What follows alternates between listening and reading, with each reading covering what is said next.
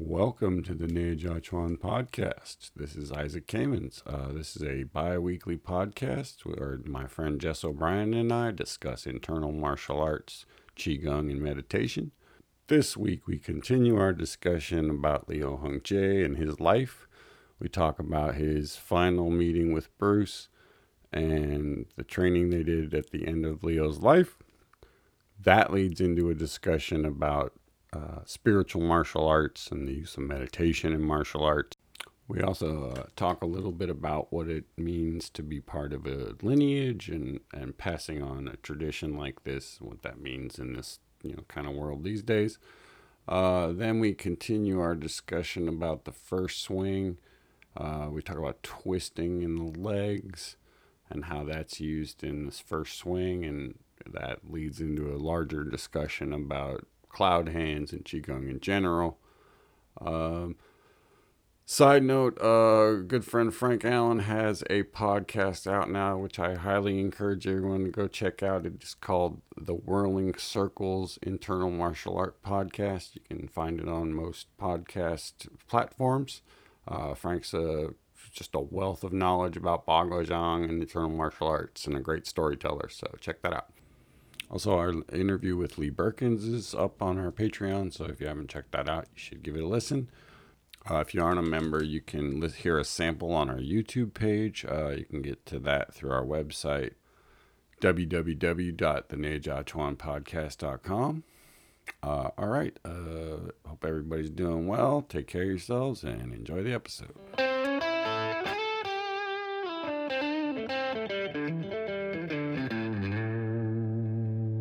Welcome back to the Neijiaquan podcast with Isaac and Jess. We've been continuing our journey reading Opening the Energy Gates of Your Body by B.K. Francis. So at this episode, we've reached the end of the foreword, the author's journey in China and learning Qigong practices and martial arts. And now he's with teacher Liu Hung Chieh. At this point, Liu commenced the teachings of Bagua and Xingyi, as well as certain Qigong methodologies. This training went on for 3 years, 7 days a week, nonstop. So it sounds like he'd recovered from some injuries and they returned to Bagua and Xingyi training at that point.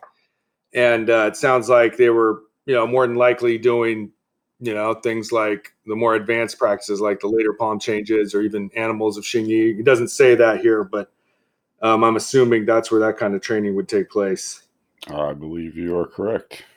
Liu filled in many gaps in Kumar's esoteric education and escorted him to places in the mind he never knew existed.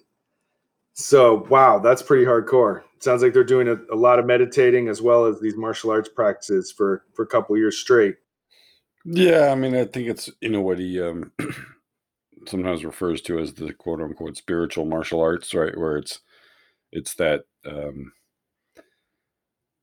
trying to do the meditative stuff at the same time with the martial arts and in the martial arts.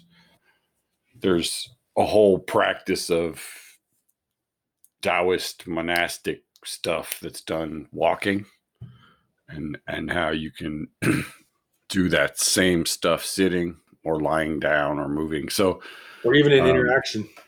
Right. Or, two-person interaction, which would be what martial arts would fall into, right? Of course, yeah. So, I think it's just a different way of looking at it. He often gives credit to Master Liu for teaching him about spiritual martial arts. And of course, it's part of all martial arts on some level, but this is like not just coincidentally some spirituality takes place, but it's actively training meditation and rigorous, energy practices along with as much sparring and two-person technique training that you do in any other school. So my impression is always that, spiritual martial arts takes an extra level of enthusiasm and focus if you're really going to do it. And it sounds like Liu Hung Chieh may have been the source of some of that training that he refers to there. Yeah, I think his specialty in a sense was the loop of, you do meditation to clear your mind to make you a better fighter. You do martial arts to, for lack of a better word, stir up stuff that you might not be able to access on your own. And then you use the meditation to sort of, get through it. Right. So the idea being that, like, you may not be able to bring up enough anger on your own meditating To to truly really get dissolve it, to truly confront it, to truly get right through it. to really get to the thing that's the depth of your, at your depth of your psyche that's causing you to be angry. But if somebody punches you in the nose, It's a all lot of that easier. right, all of that anger is going to come right to the surface, and you're going to have this moment, and it's not a very long moment, but you're going to have a moment where if you can catch it and say, okay, I'm going to use this now to, jumpstart my meditation, it can be a very powerful tool. So it's one of the ways that using traumatic events as meditation, right? So there's an energy involved, just like there's an energy involved in a good moment of watching the sunset, and you can meditate on that. You can also meditate on, damn, I got punched in the face really hard just now, and I want to kill this guy. yeah, and what comes up after that? I mean, one of the things that sticks out for me is I remember getting into it with somebody one time, and I came out the victor in the scuffle, but then afterward, Bruce was like, "Well, what did you get out of it?" And was it was it worth it? And I was like, "Of course, it wasn't worth it. It was a bullshit scuffle with somebody in a class. There's no reason, But it's like you still in the moment, you get really worked up over these things, Yeah. And it's sort of like, so I think it's using those kinds of experience to sort of to jumpstart it or to amplify what's already there. And one more aspect that comes to mind was I remember a lot of times after we'd have a big sparring session and have a bunch of matches, we'd all end by meditating for a while afterward. And that's pretty basic, but that's an example of, like, in most martial arts, you just sort of carry on with your day after you're done with your sparring. But we made a part of spiritual martial arts is making a conscious effort to dissolve, absorb, rearrange the energy that's been blasting into your system and out of it, and let it all settle down and sort of, I don't know, coalesce, to coagulate, to capture the energy of that time and not just let it fly by, but like really settle with it and experience. Very, very few things bring you into the moment more than seeing somebody's fist flying at your head, right? And so it's a very tangible thing, when you do some sort of really intense sparring, or even if you're not sparring and you're just practicing, and it's getting, you're getting really activated by what you're doing. Say you're walking really fast, or doing a really long form where you're you know um, you're sweating and you're getting into it or whatever, to then at the end of that spend a few minutes just sort of not just cooling down your body, because um, that's good too, but to actually look at what is your mind doing now, right? Like, so how did that last 10 minutes of uh bullshit combat in a gym with a friend, that got your mind going to a degree that you feel a certain way, right? So say you get angry, right, in class because so and so took a cheap shot, right? Well, on the one hand, yeah, they were a dick and they took a cheap shot, but you also got angry at them for doing it, right? So the meditation part doesn't care that they were an asshole, because assholes exist. It looks at, well, how did you react to it, right? And so again, martial arts is just a very unfiltered way of getting to that stuff. I mean, I think you can use all sorts of activities. It's Could just you even use internet commentators as a way of design? oh, hell yes. I mean, I think one of the reasons people like uh especially anonymous things on the internet is it allows you to access the deepest, darkest bits of your anger and sarcasm and whatever, and just no consequence, Yeah, right? you can I finally let mean, loose. if you go out in the real world and you start calling people names and screaming, there are consequences for that. um and I think, and that's where, to me, the ultimate is, people, I mean, this is a little off topic, but people arguing about chi online, right? Like, forget about whether it exists or not, but like if you're talking about, well, my way of doing Chieh is the right way, or doing movement is the right way, you're sitting in front of a computer. So it's all just ego, there's nothing real there. So, That just brings me to thinking about how, in spiritual martial arts, you use conflict to bring up emotions, so then you dissolve them. Well, if you're going on the internet and arguing with people, you're bringing up emotions, but are you dissolving them afterwards? Or are you just reveling in them and letting them right. toxify you and poison you? Because I think we're all guilty of that. And I think it's just like a bar fighter who's getting in fights. That's not going to help you spiritually. But if you're sparring No. with people and then meditating after your emotions rise up, that might help you spiritually. So, the actions of fighting are the same, but what you do with the energy created by it is really what defines a spiritual martial arts path. And I think, the more I read about Liu Hongjae in Beijing, like this is the type of thing that he was talking about. This whole holistic side where the work with the energy, the work with the mind, the work with the physical body are all meant to make you a better person, not just to make you a killing machine necessarily, Right. It's a container for the internal work, right? The spiritual work. So, not to get too, philosophical or whatever, but sometimes there are things you can't solve with martial arts, right? And that it's frustrating to have no power over something, especially when you're used to having power, like because of doing martial arts, right? And that could be something internal too. That could be an injury, like a back injury, or like with Bruce, when he hurt his back in a car accident, or it could be something emotional, like a breakup or something, or it could just be that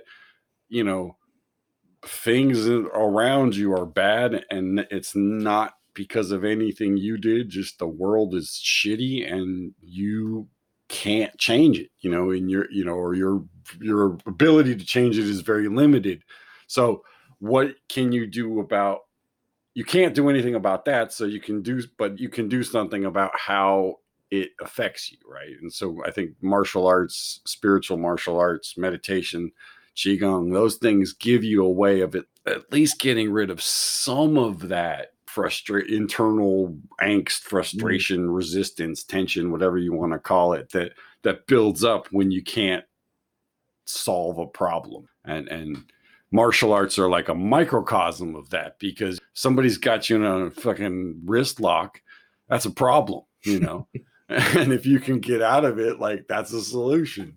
Right. And so you learn how to relax through a complicated situation, right? And so it's just a way of when things are out of your control, at least you have some kind of okay, at least I don't have to hurt my liver in the process of being aware of what's happening around me, because that doesn't help. Well, just to wrap up this section, we've come a long ways, and here at the end, he speaks on his last training with Liu Hongjae. On December 1st, 1986, Liu died one day after he finished teaching Kumar the last palm change of Baguazhang and the final level of Wu-style Taiji Chuan. He had passed the lineage on to Kumar. The sadness for Kumar was overwhelming.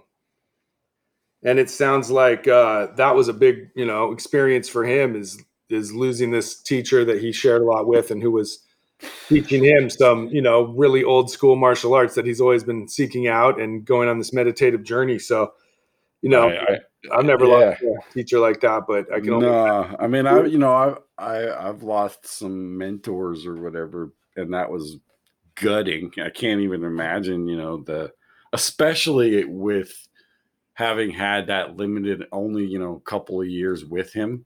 I think it's different, if you've had 20, 30 years with somebody, you don't feel like, okay, I didn't miss that much, but if you've had only 2 or 3 years with somebody who clearly has a lot more to teach you, that, that's a real bummer. I don't know if this is actually in any of the books, but he told me that, the thing that Liu did on the last day was Liu kind of put his hand on his shoulder and just picked him up and put him down without grabbing him. Just sort of sticking to him.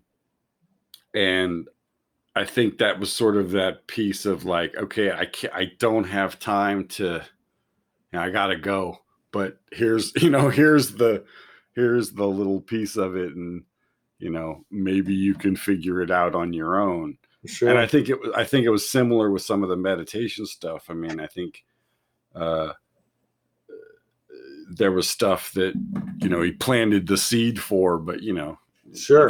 you can only do so much in 3 years. So Right. A teacher can take you places in their presence, and then later it's up to you to try and yeah, I replicate mean, the same experiences.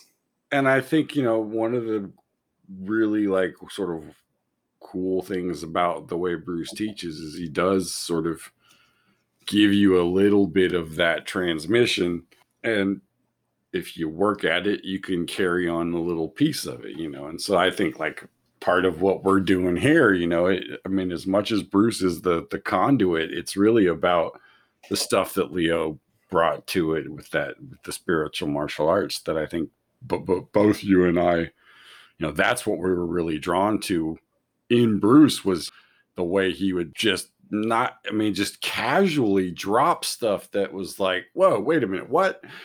Where you're like, that's crazy, about this sort of internal martial art thing. And you just, where, uh, yeah, it just, it hits a different level than Oh, just, doing techniques, absolutely.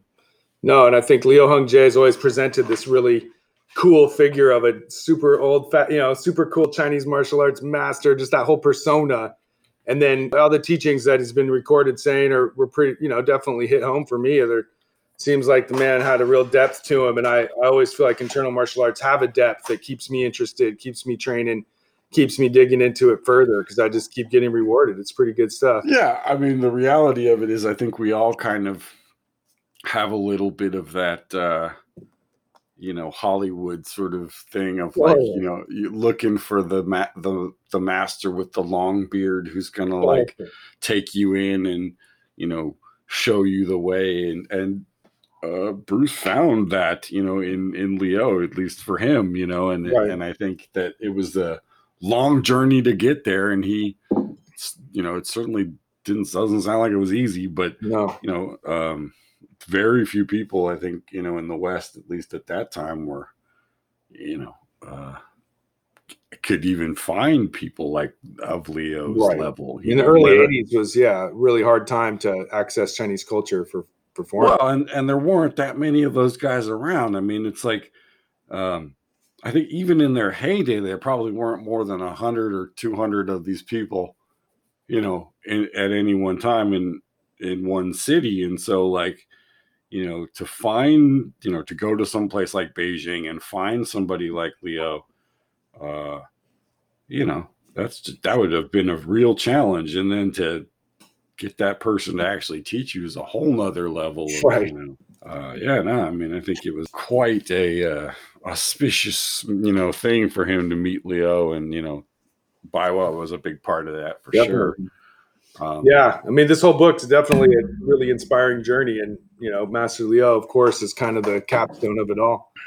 yeah, I mean, for me, it's like over the years, I think it's, like I said, it's become much more about wanting to preserve the tradition of him and his work rather than, do the form a certain way because, it's got a brand to it or whatever. It's like, it's bigger than any one person. Yeah, exactly. This is a tradition that goes deep in history. And it's not just us. It's not just him. It's not just Liu Hongjie. It's not just any of these guys. They're part of a strain of martial arts culture in China that I find really cool. What can you say? I mean, if you either like it or you don't. Some people don't dig it. This side Yeah. of it. There's other sides of it. That's the beauty of Chinese martial arts. There's something for everyone, literally. Yeah. Well, and, I think, you and I certainly bonded over a common interest. And I think a lot of our friends also had, kind of the same thing of, there's that uh, warrior priest mentality, right? Of, you want the martial ability to protect yourself, but you don't want to go around starting fights, Right. you want to use it for good, Be and one you of the want good to, guys. yeah, you want to be one of the good guys. And I think Leo really, if nothing else, embodied what it was to be one of the good guys. So moving on to the Cloud Hands chapter of the Energy Gates book, we're still working on spiraling the upper body. Here we coordinate the arm spiral with the pivot in the quad. So at first you're just, sort of twisting and drilling your hand up and down. Now you shift and pivot inside the hip and the quad. As the waist turns, the arm rounds and makes an arc to accommodate the turning of the waist. We've discussed the turning of the waist a little bit previously in the previous chapter, talking about the quad, the knees, and so on. I mean, I think the only thing that I'd throw out there and say is, he emphasizes here the 4 points of the quad and the shoulders nest stay pointed in the same direction at all times. So in other words, you keep the cohesion of your whole waist and shoulders and don't overstretch one in coordination, out of coordination with the other. Keep your nose and your belly button pointing the same direction. That helps guide the 4 points, and you don't just distort yourself. In other words, don't overreach trying to do it right. Don't twist the spine. Just stay within your nice little bubble, and bit by bit, you'll start to loosen up and gain flexibility inside that quad, inside that shoulder. You just have to stay comfortable and stay smooth, and bit by bit, it just energizes your torso. I talked about this before about there's different actions that the quad can do. And so initially, right, when you're just shifting side to side, it's an up and down. And then when you turn, you're adding this folding motion in the hip. And so if you think of it as like a hinge on a door, your leg and pelvis are the door frame, right? And that hinge can open in either direction, right? So you can turn away from your weighted leg, you can turn towards your weighted leg. In this, it's like what he's saying is as you shift over to the side, you're also folding into that quad, right? And that motion is timed with the turning of your forearm or your hand, whatever, arm, whatever you want to call it, right?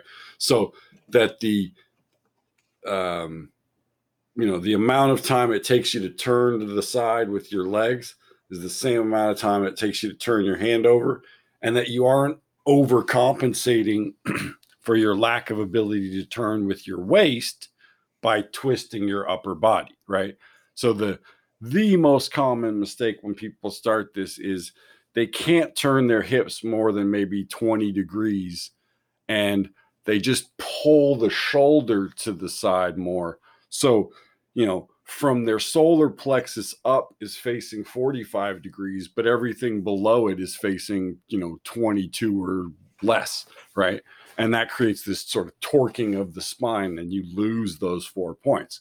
So having those 4 points lined up in a little box just keeps you from breaking the connection between your hip and your shoulders, i.e. twisting your spine, which is really easy to do when you first, do these type of things and you aren't too aware of what your limitations are, right? Because it's way easier to twist your upper body than it is your lower body. What you can do with your shoulder, you're far less limited because you don't have anything holding it in place, where your hip, has this limitation. So that's going to be the like, the metronome for it. And you have to time the movement of the arm to what your hip is doing, not try to catch up with what your upper body is doing. Well, that brings me to this next section here, twist the leg muscles.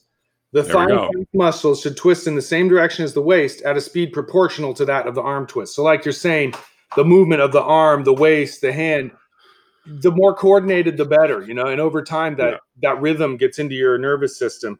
The key word there is the proportional thing, right? That obviously, different parts of your body can move more than others, but it's about if your arm goes 10%, your waist goes 10%. If your waist goes 15%, your arm goes 15%. Right. They all match. And the awareness to achieve that kind of connection is really, we've talked about the 6 harmonies and stuff with the standing, and it's that piece about keeping everything like integrated. Right.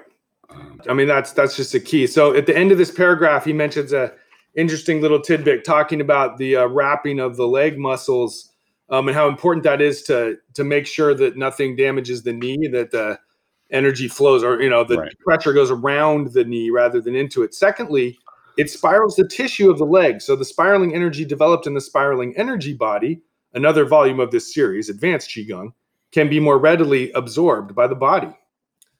One way to get that, he'll often do in the classes is do a massage technique where you actually physically grip and twist back and forth the tissues of the calf and of the thigh to get those tissues to kind of wake up and get alivened, so they're not just like a block of wood, but that twisting, that wrapping, that spiraling, whatever you want to call it, is essential to developing the spiraling energy body training, where you're pulling energy off your body through the spiraling process. If your physical tissues are looser, right, that it's less of a challenge to twist them, right? If they're bound up, it's hard to twist them. And so it's this thing of, twisting will unbind things, and unbinding things will make it easier to twist.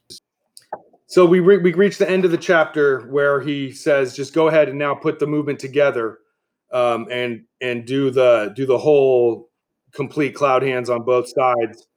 So you put it together, you shift side to side, you raise the hand each way. He says, with practice, cloud hands should become one smooth movement rather than two separate movements on each side. So you get to the point where you're linking them together with fluidity. When you first do it, it's kind of clunky, and there's sort of a start, stop. Every time you hit the middle, you kind of pause. Eventually, you just get that it's a smooth flow back and forth. And so another thing that came up in that one that I thought was of interest. This one simple cloud hands movement is the foundation for almost every movement done in Tai Chi. The additional movements of Tai Chi just serve to increase the lengthening of the tissue begun here. So this lengthening and stretching is meant to, break up the congestion in the body and get everything loosened up and warmed up and reconnected, and just, and the final piece here, he says, the name cloud hands is not exclusive to Tai Chi. The author has seen over 400 exercises in China that use the name cloud hands, which is essentially a poetic term open to numerous interpretations. So this is an exercise name that's used in a lot of different systems. So this version of cloud hands isn't the only one, and you find it in. Yeah, I mean, I think that there's a general sense of, most of them have a similar pattern of, some sort of shifting side to side and the arms going up and down, but there are a lot of variations on it. Right. Absolutely. No, I think that's I've seen it before in different systems as well. There's a lot, there's a lot of that in Tai Chi or Chinese martial arts in general, where they just use these terms that are sort of that they exist in culture, right. Culture and stuff. So. Right. The martial art is drawing from a cultural thing that is common to all of them. So if a chicken stands on its leg, or, hawk swoops down, there's a tiger comes down from the mountain, things like that, you find all over the place. I mean, the more you look in Chinese martial arts, there's so many different styles, so many different systems, much less Qigong. It's vast. I don't think we here in the West really have anything, maybe different, I don't know, religions or something, but there's a multiplicity there that we don't really have here. The population's so large with such a long history. It's just, there's so much different stuff. I mean, to me, I think the only parallel would be something like sports. Maybe. In that, you have different sports. Mm-hmm. So you have sports as a concept. Yeah. That would be martial arts. Then you have like contact sports, and you have like, ball sports, more like gamey ball sports, right? And then you have things that are Olympic sports, right? So and fighting sports, and there's just more classifications, right? So right. So many varieties. Yeah. It's almost like if we added our sports in the West to gave them another 300 or 400 years, then you'd be closer to what they've got. Those cultural illusions work their way in. Right. You would start having different kinds of football with different rules, and different sets of different paddings or, whatever, just variables, right?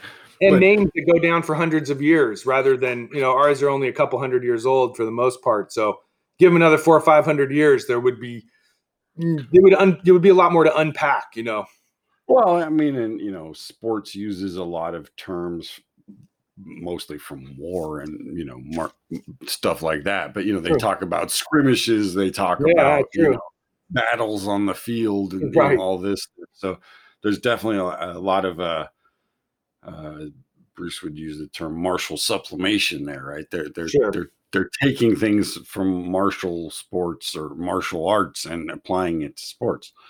Right. Old fashioned. And, that's fine. I mean, like you said, the vastness of the different styles of Qigong is equal to the vastness of styles of martial arts, right? So, or even more. Probably more, yeah, right. Because one way to think of it, from a sort of a historical context is, right, like that there are motions that the human body does that are good for it, right? And if you study the body for any amount of time, you essentially come up with the idea that a motion similar to walking, right, or sort of like cross-country skiing type of motion, right, where you have the body doing these sort of rowing is another one, right, where you cross body connections. These type of things are good for the body because that's sort of how it was designed to move. So internal martial arts, Qigong, they just have had 1,000 years longer to analyze how these things work. Totally. And they did it in a time when it was all done through feeling it, not theoretical stuff. That is another difference between Western sports, where there's a spectator aspect to it. Chinese martial arts, sure, people will always gather for a fight, but like this was more utilitarian. There aren't a lot of Qigong expositions. Right. People are going and watching it. It's pretty boring. I mean, even as an enthusiast, one of the things I dread the most is when people say, "Can I show you my form?" I cringe when people say that because I'm like, well, is it under 2 minutes?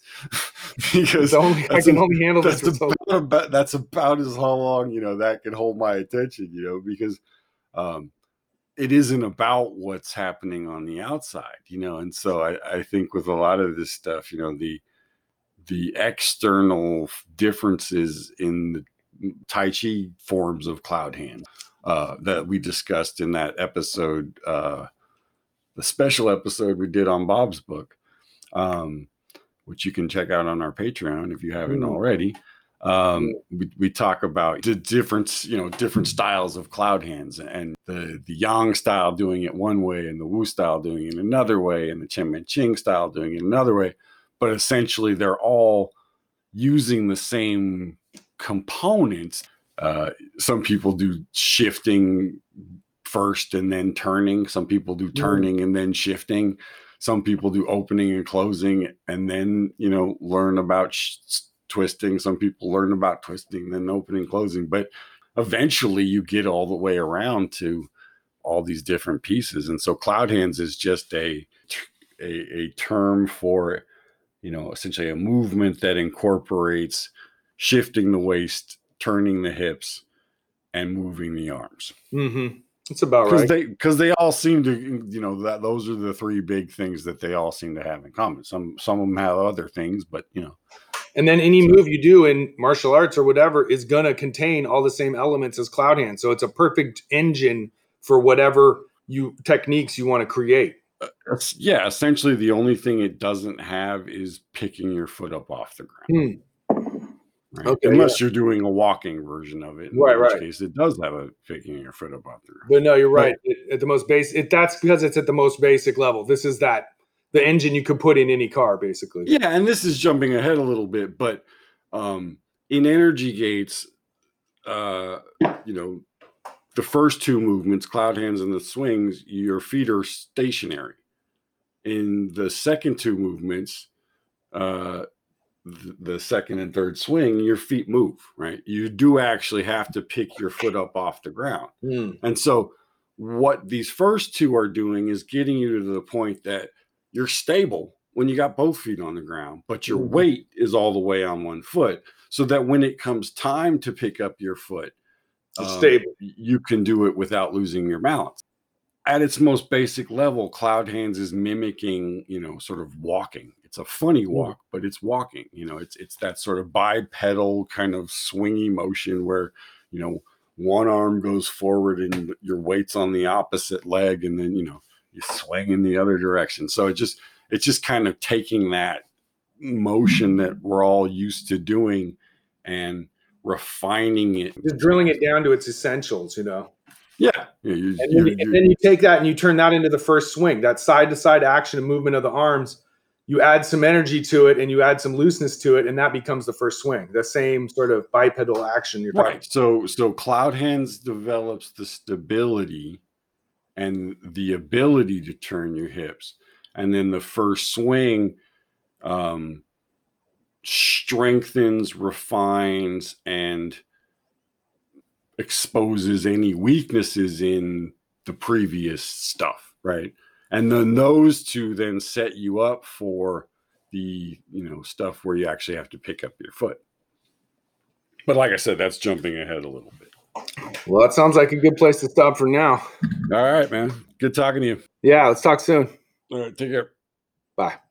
Hey folks, Isaac here. Just a quick couple things. Since it seems like we're going to be staying at home for a while longer, I've added a Monday night Bhagavad class on Zoom. It'll go from 6:30 to 7:30 Pacific Standard Time. I'm going to cover some basics, palm changes, and some walking and some circle stuff. If you're interested in that, you can contact me directly, or you can visit my website, www.watertradition.com. All right, hope everyone's doing well. Take care of yourselves and be well.